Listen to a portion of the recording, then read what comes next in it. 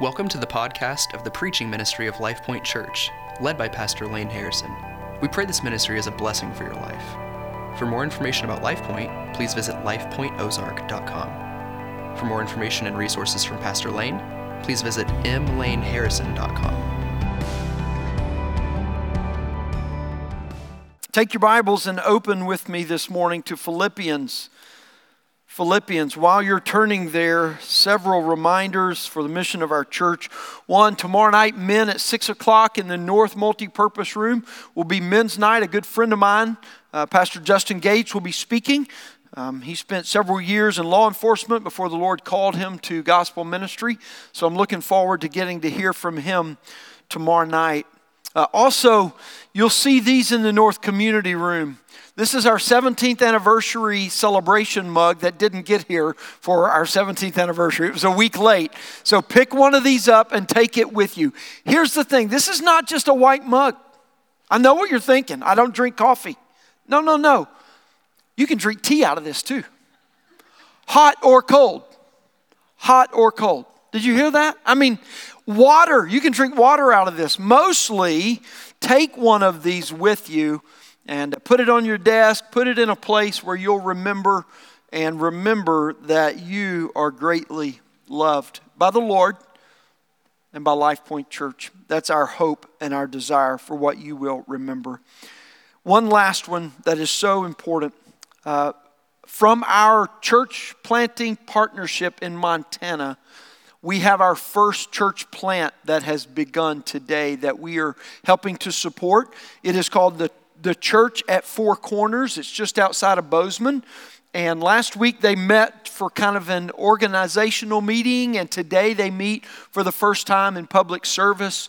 It was two churches, one that basically had about 10 people left after the pandemic kind of began to reemerge and were struggling. And then another church who basically had not been much there for a long time. I'll just leave it at that. And they've come together. Lee Merck, our partner, is the new church planter there. We'll probably end up planting it for a couple of years and then handing it off, as he has kind of a broader responsibility in Montana.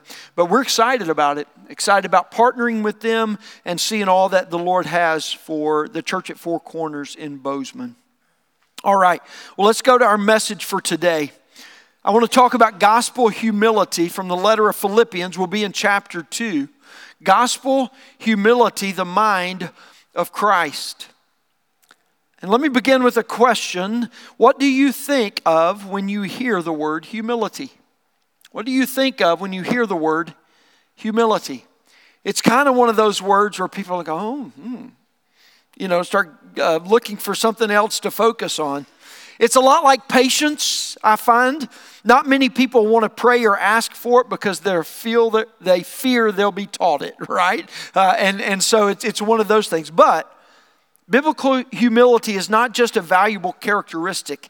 It is essential for every Christian in the church. It's essential, and that's what we're going to see today. But first and foremost, let's go to the Word, chapter 2. I'm going to read for us the first 11 verses as we continue.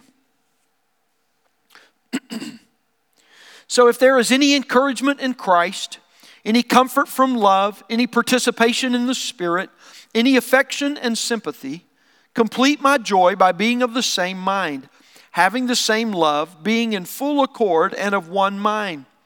Do nothing from selfish ambition or conceit, but in humility count others more significant than yourselves. Let each of you look not only to his own interest, but also to the interests of others. Have this mind among yourselves, which is yours in Christ Jesus, who, though he was in the form of God, did not count equality with God a thing to be grasped, but emptied himself, taking the form of a servant, being born in the likeness of men. And being found in human form, he humbled himself by becoming obedient to the point of death, even death on a cross. Therefore, God has highly exalted him and bestowed on him the name that is above every name, so that at the name of Jesus every knee should bow in heaven and on earth and under the earth, and every tongue confess that Jesus Christ is Lord, to the glory of God the Father.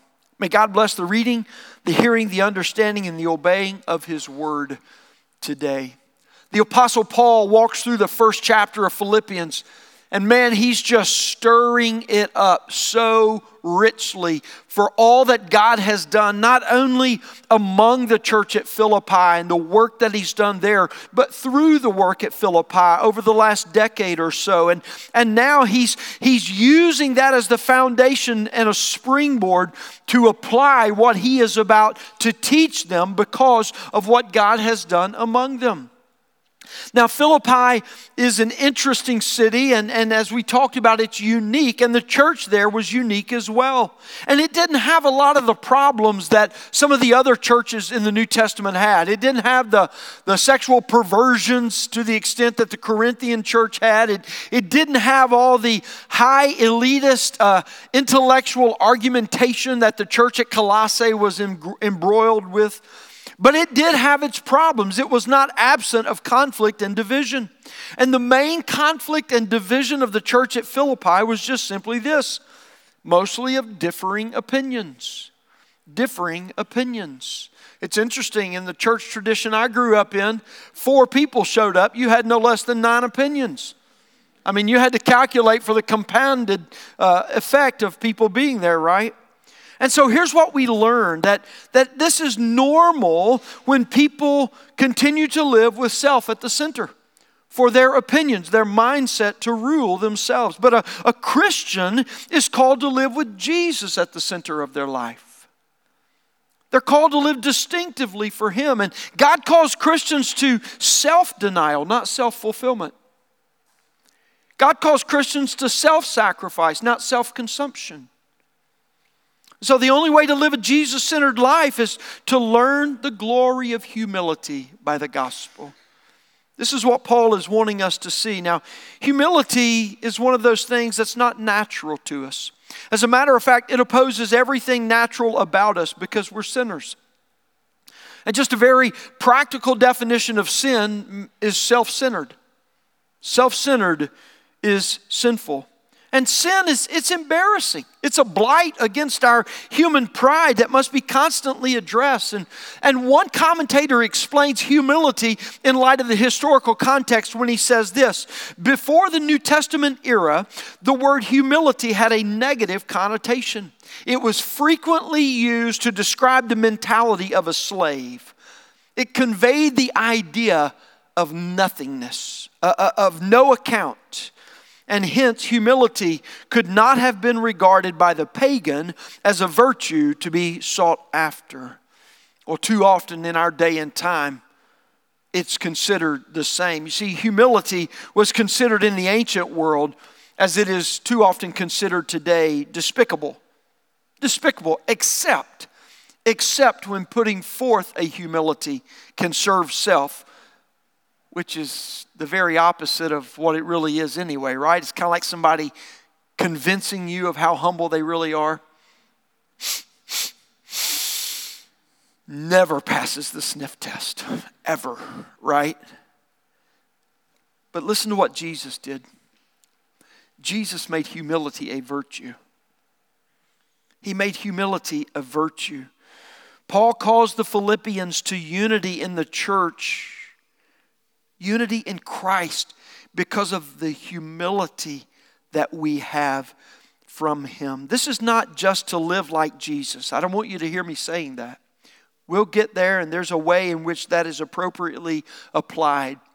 But rather, humility because of Jesus, and only through Jesus, that fuels the life He wants us to live. Christians can humble themselves by faith because Jesus did humble Himself by faith. That's what's so important for us to understand this. True humility is only produced by the work of Jesus in the Christian's life. Humility from every Christian is the key to unity in the church. And so here's what I want you to walk away with today. Jesus came down and offered up His life, that those who trust in Him might empty life of self to live for God's glory. Jesus came down and offered up Himself, that those who trust in Him might empty their lives of self to live for His glory. Now, the question of the morning that we are aiming at is, how does the gospel produce humility in us? We're not looking at what we produce for God, our performance for God, but because of what God has done for us in Jesus Christ, how is it that the gospel produces humility in us? And that's what I want us to run at today. In understanding that Christians humble themselves because of 5 gospel distinctives that glorify God. 5 gospel distinctives. Let me begin with the first distinctive and then we'll dive right into the first verse. Distinctive number 1 of how the gospel produces humility is that Christians humble themselves because the gospel forms you through fellowship. The gospel forms you through fellowship. Look at what Paul's doing in the first 2 verses. He said, if there is any encouragement in Christ, if there's any comfort in your life from the love of God, if there's any participation in the Spirit, in the work of God, or any affection and sympathy. You see, after celebrating all of the gospel fellowship throughout chapter 1 that he celebrated, and he drew them into a deeper understanding of their experience together, and even just to remember through the years what God had done among them, Paul turns now to build on the glories of that fellowship. And that's what he said, so if there is. Now, those words in the Greek would be more appropriately understood by us by just simply the word since there is. You say, well, why did he ask it the way that he asked it? Because there's a reason Paul framed his statement in the way that he did. He is trying to help the Philippians recognize what God has done about them. He says, if there is any encouragement from Christ. Have you had any encouragement from Christ? There's no way they could say no after the first chapter. Why? Because he had been reminding them of it. Has there been any comfort from love? Sure there has been. So he's saying this, since there is encouragement, since there is comfort, since there is participation in the Spirit, since there is affection and sympathy among us, we know what God has done. Therefore, he says he wants them to recognize what is true in Christ must be the determinant of what unites them in Christ. And he says this, complete my joy. Joy fills the church when Christians live out what they know to be true of their life in Jesus.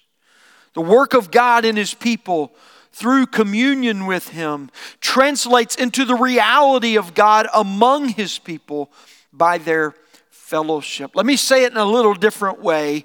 Relationship with God cultivates fellowship with other Christians. Relationship with God cultivates fellowship with other Christians. Christians can have the same mind. That right there is a statement of faith. Is it not? If you've been in the church for more than a week, that's a statement of faith. If this is the first time you've ever stepped in the church, let's talk afterwards so I can maybe flesh this out a little more and help you understand what I mean. We can have the same mind. We can have the same love. We can be in full accord and mind with one another because the gospel addresses every doubt, every fear, every hurt, every wound, every need of life. And we can trust God for these things to be supplied to us as He, listen to me, administers them through the local church to us. You see, a Christian's joy in Christ depends on your participation in Christian community. Now, I don't know if you've recognized this or not, but we are doing everything we can to scream joy at you before you get into the building here. We've covered every window with stickers that remind you of the joy that we have in Christ, and we just want to get into your head. That's our whole aim here. And we want to remind you of what we have in Christ. But listen, the reason is because it is my conviction that we are in such a day and age when it can be so easy to forget what we have in Christ. And I think in this day and time, so many maybe are forgetting, or maybe you're just being so overwhelmed that it's very difficult to remember the joy that we have in Christ. And I want to be a place, I want to be a people that continues to remind you of the fundamentals of what God has given us in Jesus. A love that fills us to overflowing with joy from Jesus. And that joy depends on your participation in Christian community. See, Paul is exhorting the Philippians to form their whole lives by the design which he is teaching to them, but also by the determination of their own doing, which he is instructing them in, to form their whole lives around the truths of the gospel. And this does not mean there's never a competing affection or countering ideology that comes along. Actually, we're consistently and continually confronted by these things. Things that raise themselves against the truths of the gospel. But when it arises, they're not entertained, they're not tolerated, they're not allowed to remain.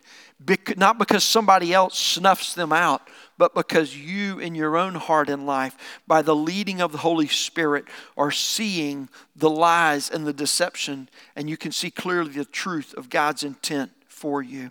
You see, the church unites with one another because of Him who brings us together, Jesus Christ. And so gospel fellowship is forming us to reject individualism among us because of Jesus' lordship over us. That's how fellowship among the church forms us. We are reminded of what Christ has done for us, of His lordship over us. And so as He ministers to us among the church, we are rejecting our individualism to lay down ourselves in order to take on Christ. At LifePoint, we talk a lot about the word together. Together, and this is everything that we mean. It's our full provision in Jesus that unites us to form us in His image. And you know what Paul's doing in chapter 2 is he's taking the full measure of the influence that he has gained with the Philippians over a 10-year period or so when they've seen his life demonstrated all out for the gospel. And he's saying, this is not just for me, it's for every one of you. Because God is sufficient for all of us. And He's using all of His influence to persuade them to what He is calling them to. Because He understands He is fighting the very essence of sin in every individual at its core in this. And He tells them to live this way because the gospel will be sufficient for you. For joy to be full in you. Yes, He says, complete my joy, but it's not a selfish desire He has, but rather to say, in the completing of my joy, you will find your joy.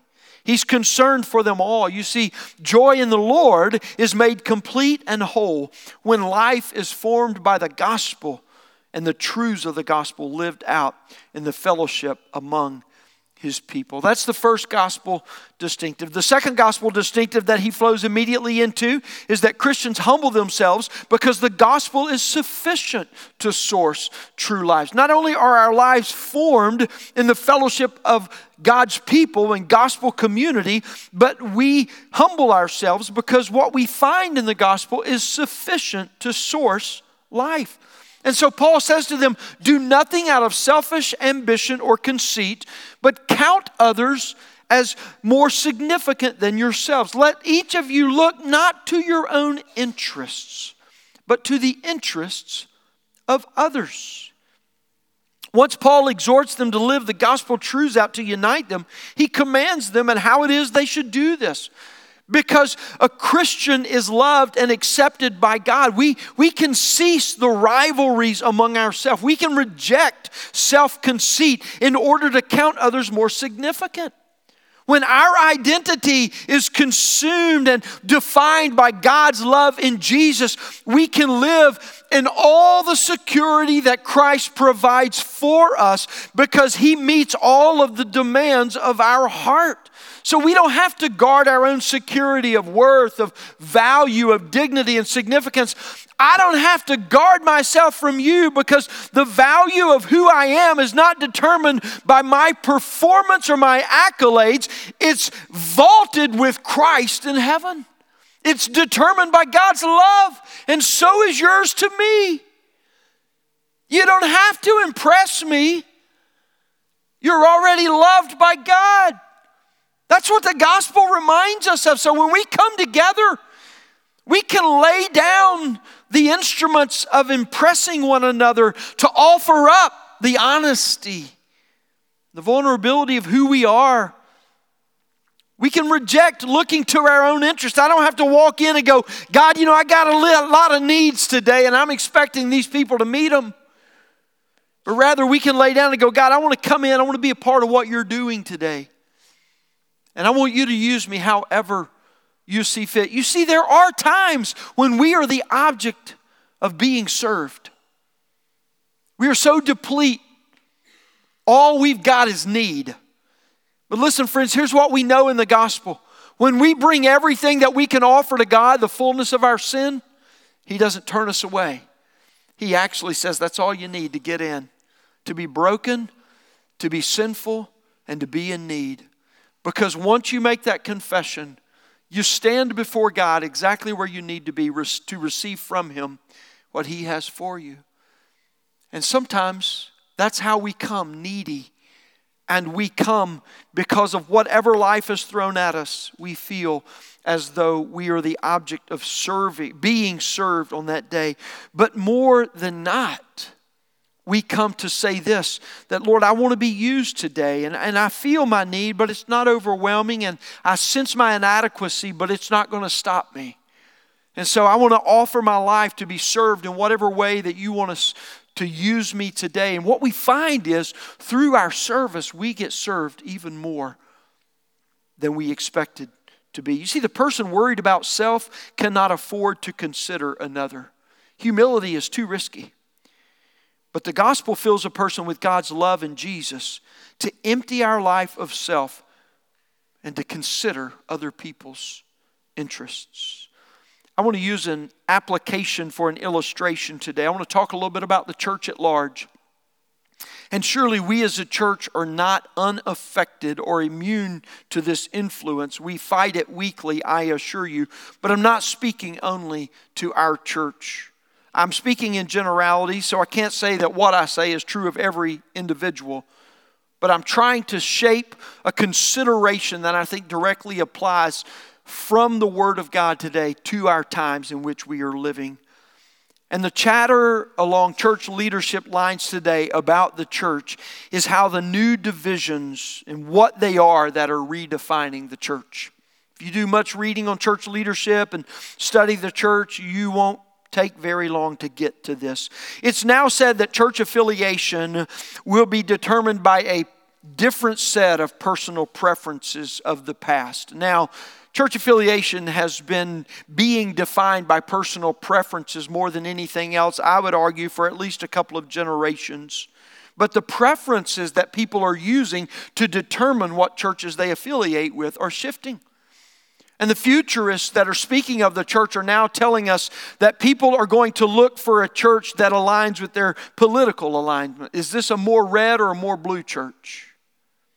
They're telling us that they're going to align with, is this a church that is pro-vax or anti-vax? Is this a church that's pro-mask or anti-mask? And these are the things that are the leading preferences that are causing people to define where they're going to go to church. Now, for decades we have lived in what I have labeled a post-denominational age. And I've been talking about this for about 7 or 8 years and watching it. What do I mean by post-denominational age? I think this is good and bad. It has good and bad elements of both. But a couple of generations ago, people understood the role of denominations in church life and that it distinguished their beliefs from some other beliefs, but it didn't necessarily cause them to loathe one another. I can remember as a kid growing up in our small town, we would go into the Pizza Hut on Sunday nights because it's about the only place open to eat. And there we were. We'd walk in as Southern Baptists and we would go and kind of inhabit a part of the restaurant. And no more had we set our plate down and were we going to go to the buffet line to get some pizza than the Methodists would walk in. The highbrow Methodists. They were the first to lunch on Sundays, but the last to finish dinner on Sunday nights. You know what I'm saying? I mean, that's who they were. And you'd see a nod across the room. I know you. It's Sunday, though. we know you. And then the Presbyterians would come, and the high culture of the Methodists would sequester to the highness of the Presbyterians, and they would sit in a little different area. And then the Charismatics would walk in, and things would start to get loose. I mean, they were chatty, and then the Pentecostals would come in right behind them, and then the Church of Christ would come in the Christian church, and everybody was kind of squaring off, and the tension was rising, and then the non-denominationals would walk in, and everything kind of go, whoa, it's all good, and people would be fellowshipping across denominational lines. Why? Because they understood where they believed and what that meant for them, but it didn't have to divide them. But something about our world has changed. We can't talk to people we don't agree with about the minutia of life anymore. And that doesn't translate anywhere more than in the church. And so I think there's some good things about a post-denominational age that have gone away. But I think there's some bad things about it too. And let me explain. You see, I think it's been accelerated and is accelerating the demise of the church influence, not just on the world at large, but upon the people who are Christians itself.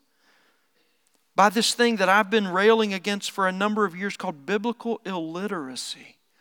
You see, my fear is not that we've broken down dividing lines for all the right reasons, but that we've let them decay and fall because of vast ignorance. Now, if you think I'm insulting you, I don't mean to be doing that. I'm not trying to insult you. I'm just telling you the overall trajectory of the church.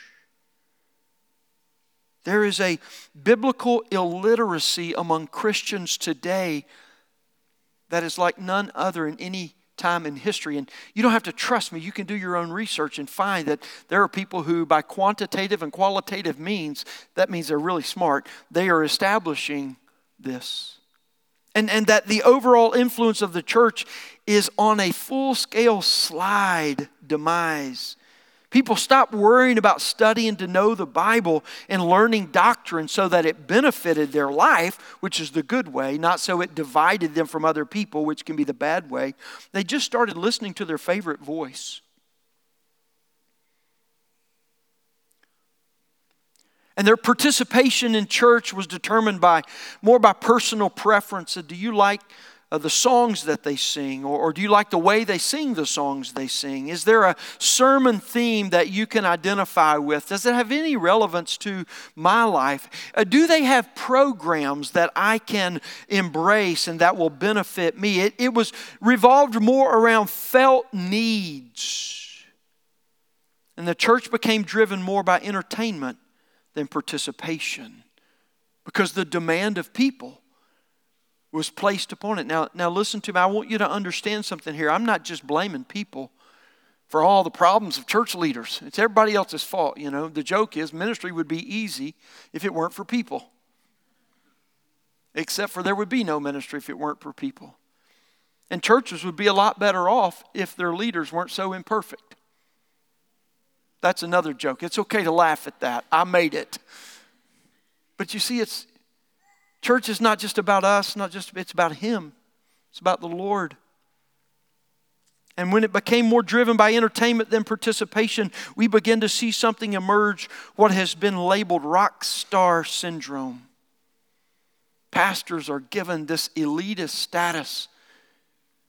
And it may just not be the one preaching. It might be the worship leader. It might be significant people who spend time on the stage. But they're given this kind of sexy, cultural iconish of rock star syndrome. And that began to emerge. And so if you're looking to what voice do I listen to, well, they must have something to say. I mean, look how big their platform is after all. And look how many followers they have. And look how much stuff that they put out. I mean, good grief, they're writing 4 books a week. How impressive they must be.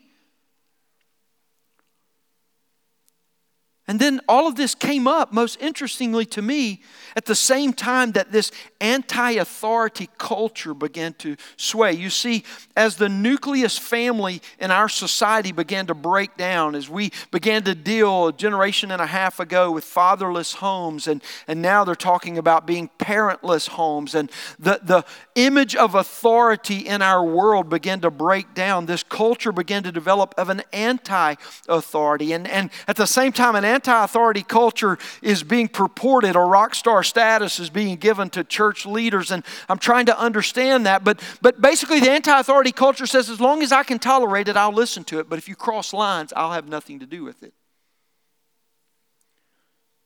Paul teaches about this to Timothy when he says, there will come a time when people will not tolerate what doesn't scratch their itch.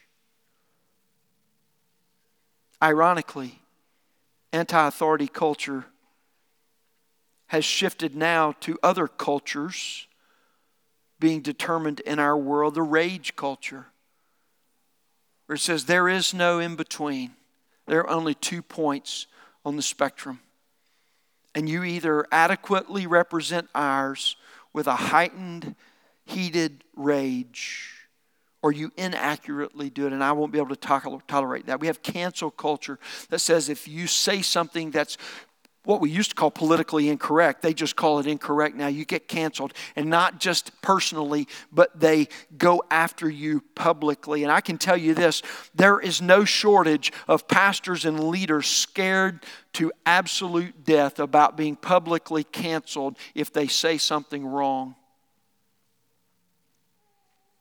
We've emotionally coddled ourselves so much that we've embraced the idea of victimhood for everybody. And this is not to say that there are no true victims in the world. There absolutely are. But sadly enough, they're the ones that suffer the most in a victimhood culture when everybody gets to be some kind of victim, and in some way that validates their identity. We become so biblically convoluted that we have no faithful biblical framework to process and to discern life. And it's killing us. So now,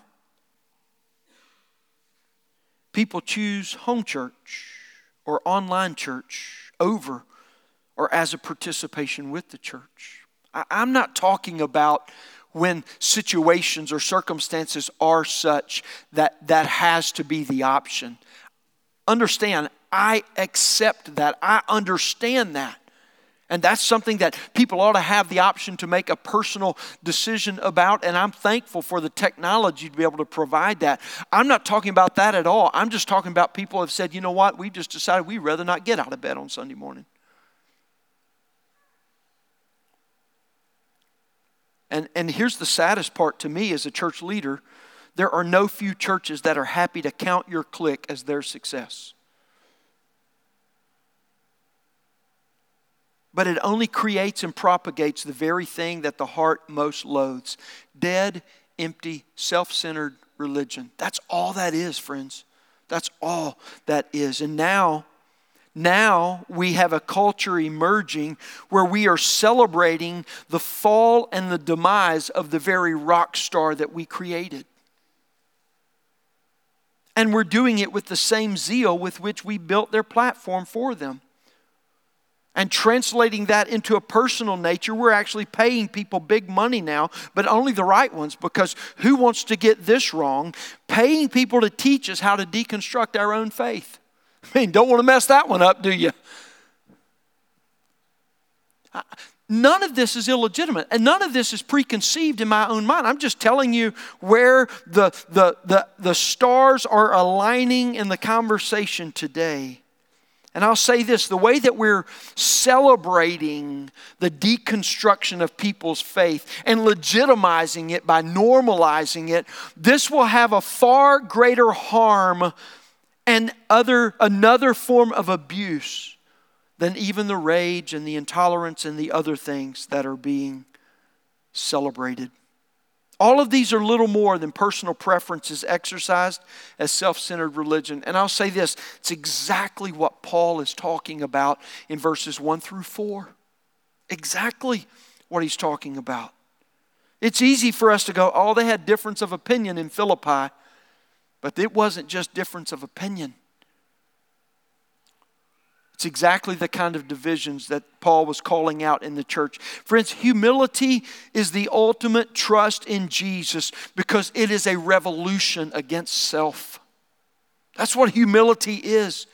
It is a revolution against self. It says, all of me is in Jesus, so I can go all in to love others, knowing that He is sufficient to source my whole life.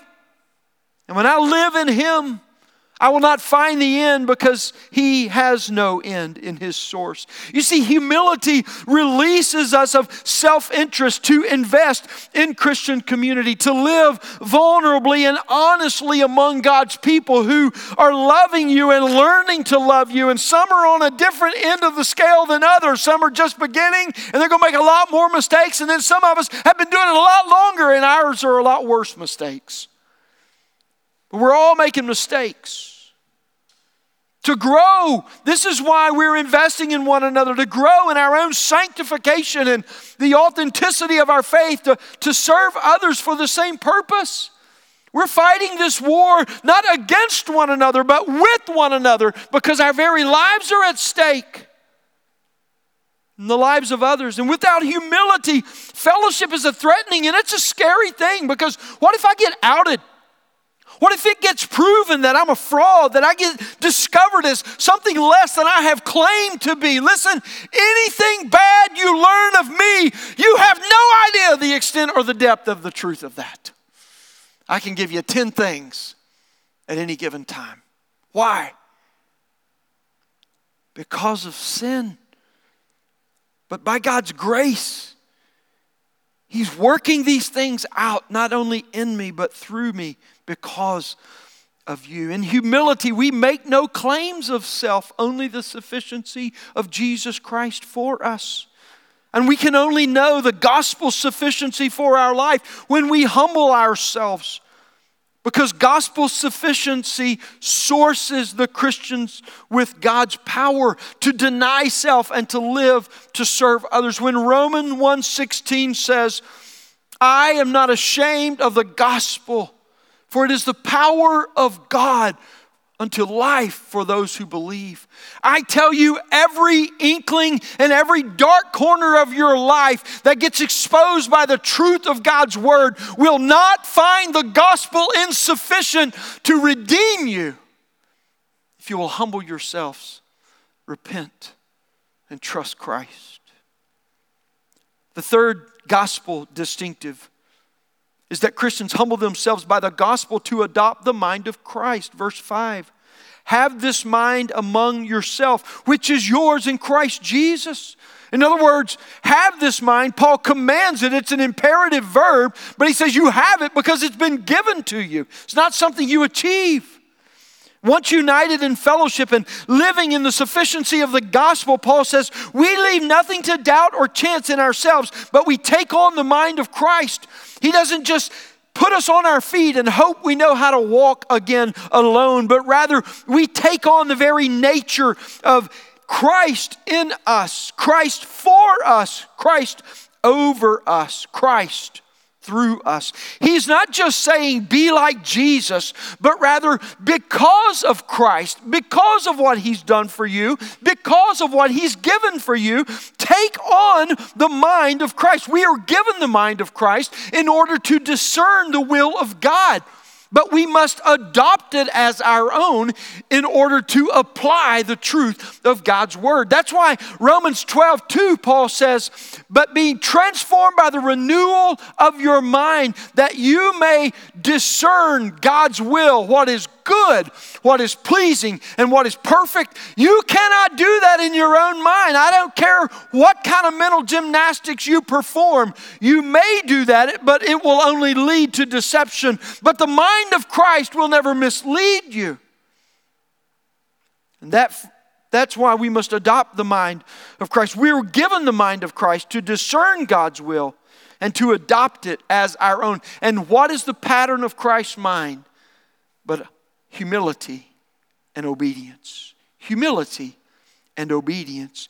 And so His instruction forms the opinion and the mindset because it rightly reflects what we are given in Christ, in salvation and in communion with Christ.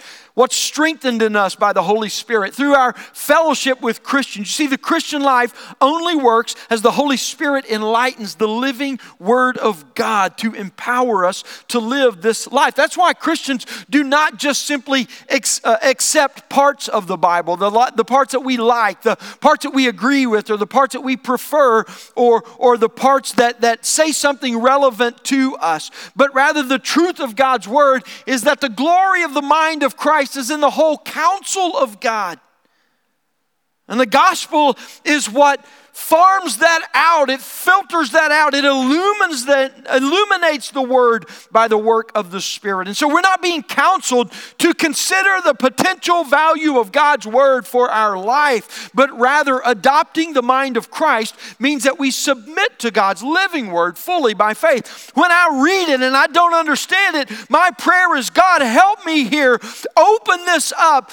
Open my eyes. Whatever sin is blocking me from wanting to receive this, show that to me so I can hear it. God, in my understanding or my agreement with this, God, don't let my disagreement cause me to walk away, but show me the glory of who you are as I submit myself to what you have said to understand how I need to walk it out because of what you are doing in me. This is how we come to the Bible. This is how we adopt the mind of Christ.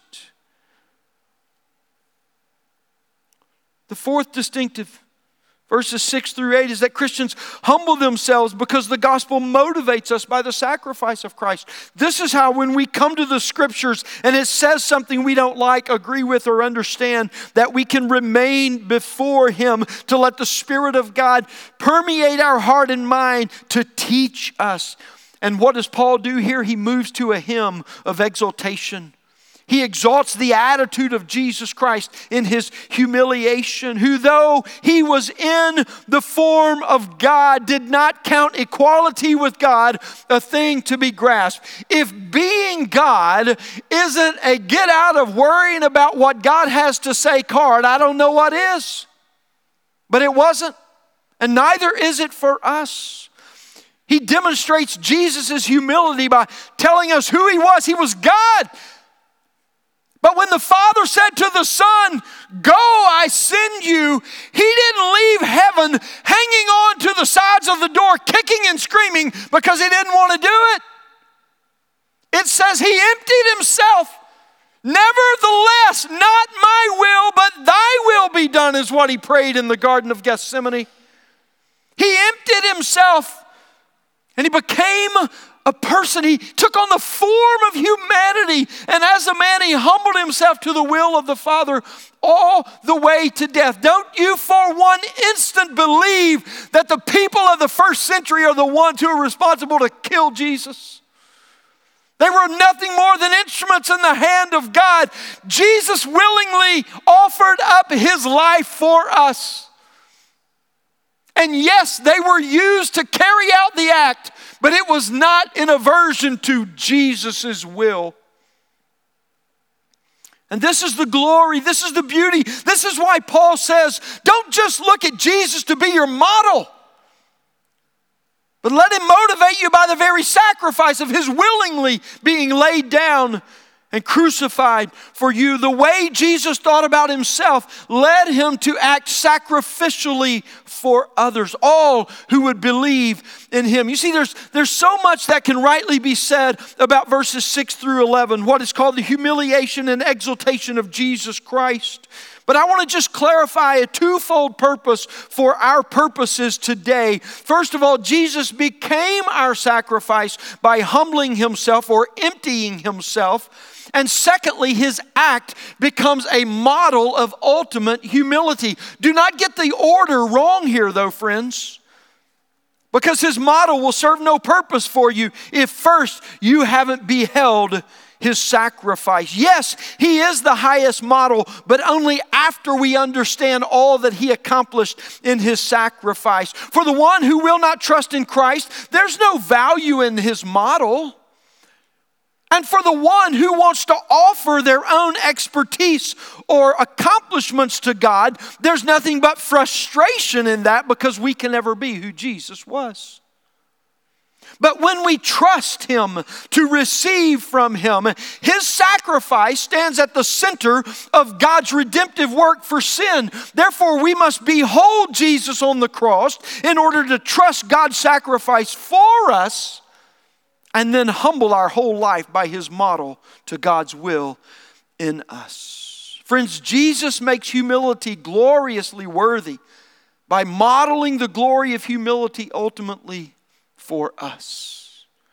That's the whole point, friends, of Jesus, who modeled the sacrifice or motivates us by His sacrifice. And fifth, Christians humble themselves because only by the gospel do our lives glorify God. Therefore, verse 9, Paul writes, and anytime you see that in Scripture, you look at what came immediately before to understand what came after. Therefore, God has highly exalted Him and bestowed on Him the name that is above every name. The glory of Christ's humiliation is revealed in the glory of His exaltation. If Jesus had not been raised from the tomb, had been raised from the dead, He would have just been another death like any other human. But He was, so it wasn't. And because of that, we live differently in every way. Christians humble themselves by the gospel to rest in God's will because we know His faithfulness for us by His faithfulness to Jesus.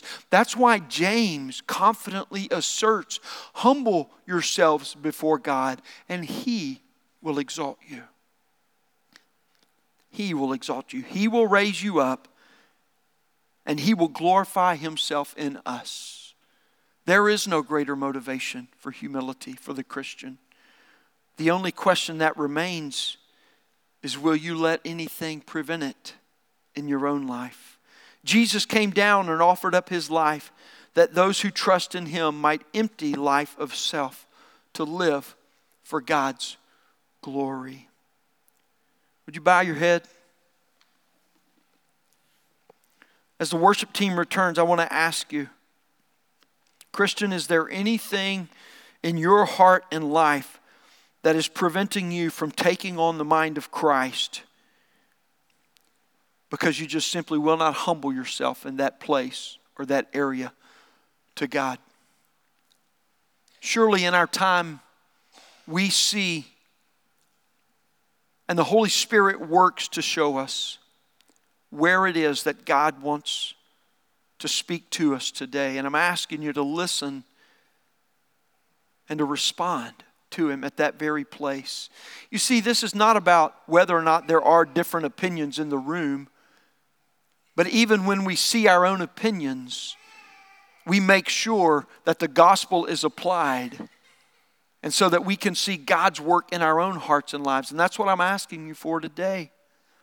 And if you're here today and you're not a Christian, let me ask you this question. Is there anything in your life that is worthy of your full submission to? I think we wouldn't have to look very far in a self-centered life to say no, not even self. Because we ourselves know we're not perfect. We're not perfect. We may be doing the best we can, but we're broken at the very best. And friends, the gospel says to us, we don't have to perform for God. God sent Jesus to perform in our place for us. And if we will humble ourselves, He will give to us what we could never get for ourselves. And He will give us the life that only Christ can provide. Would you receive Him today by humbling yourself, repenting of yourself, and receiving new life in Jesus?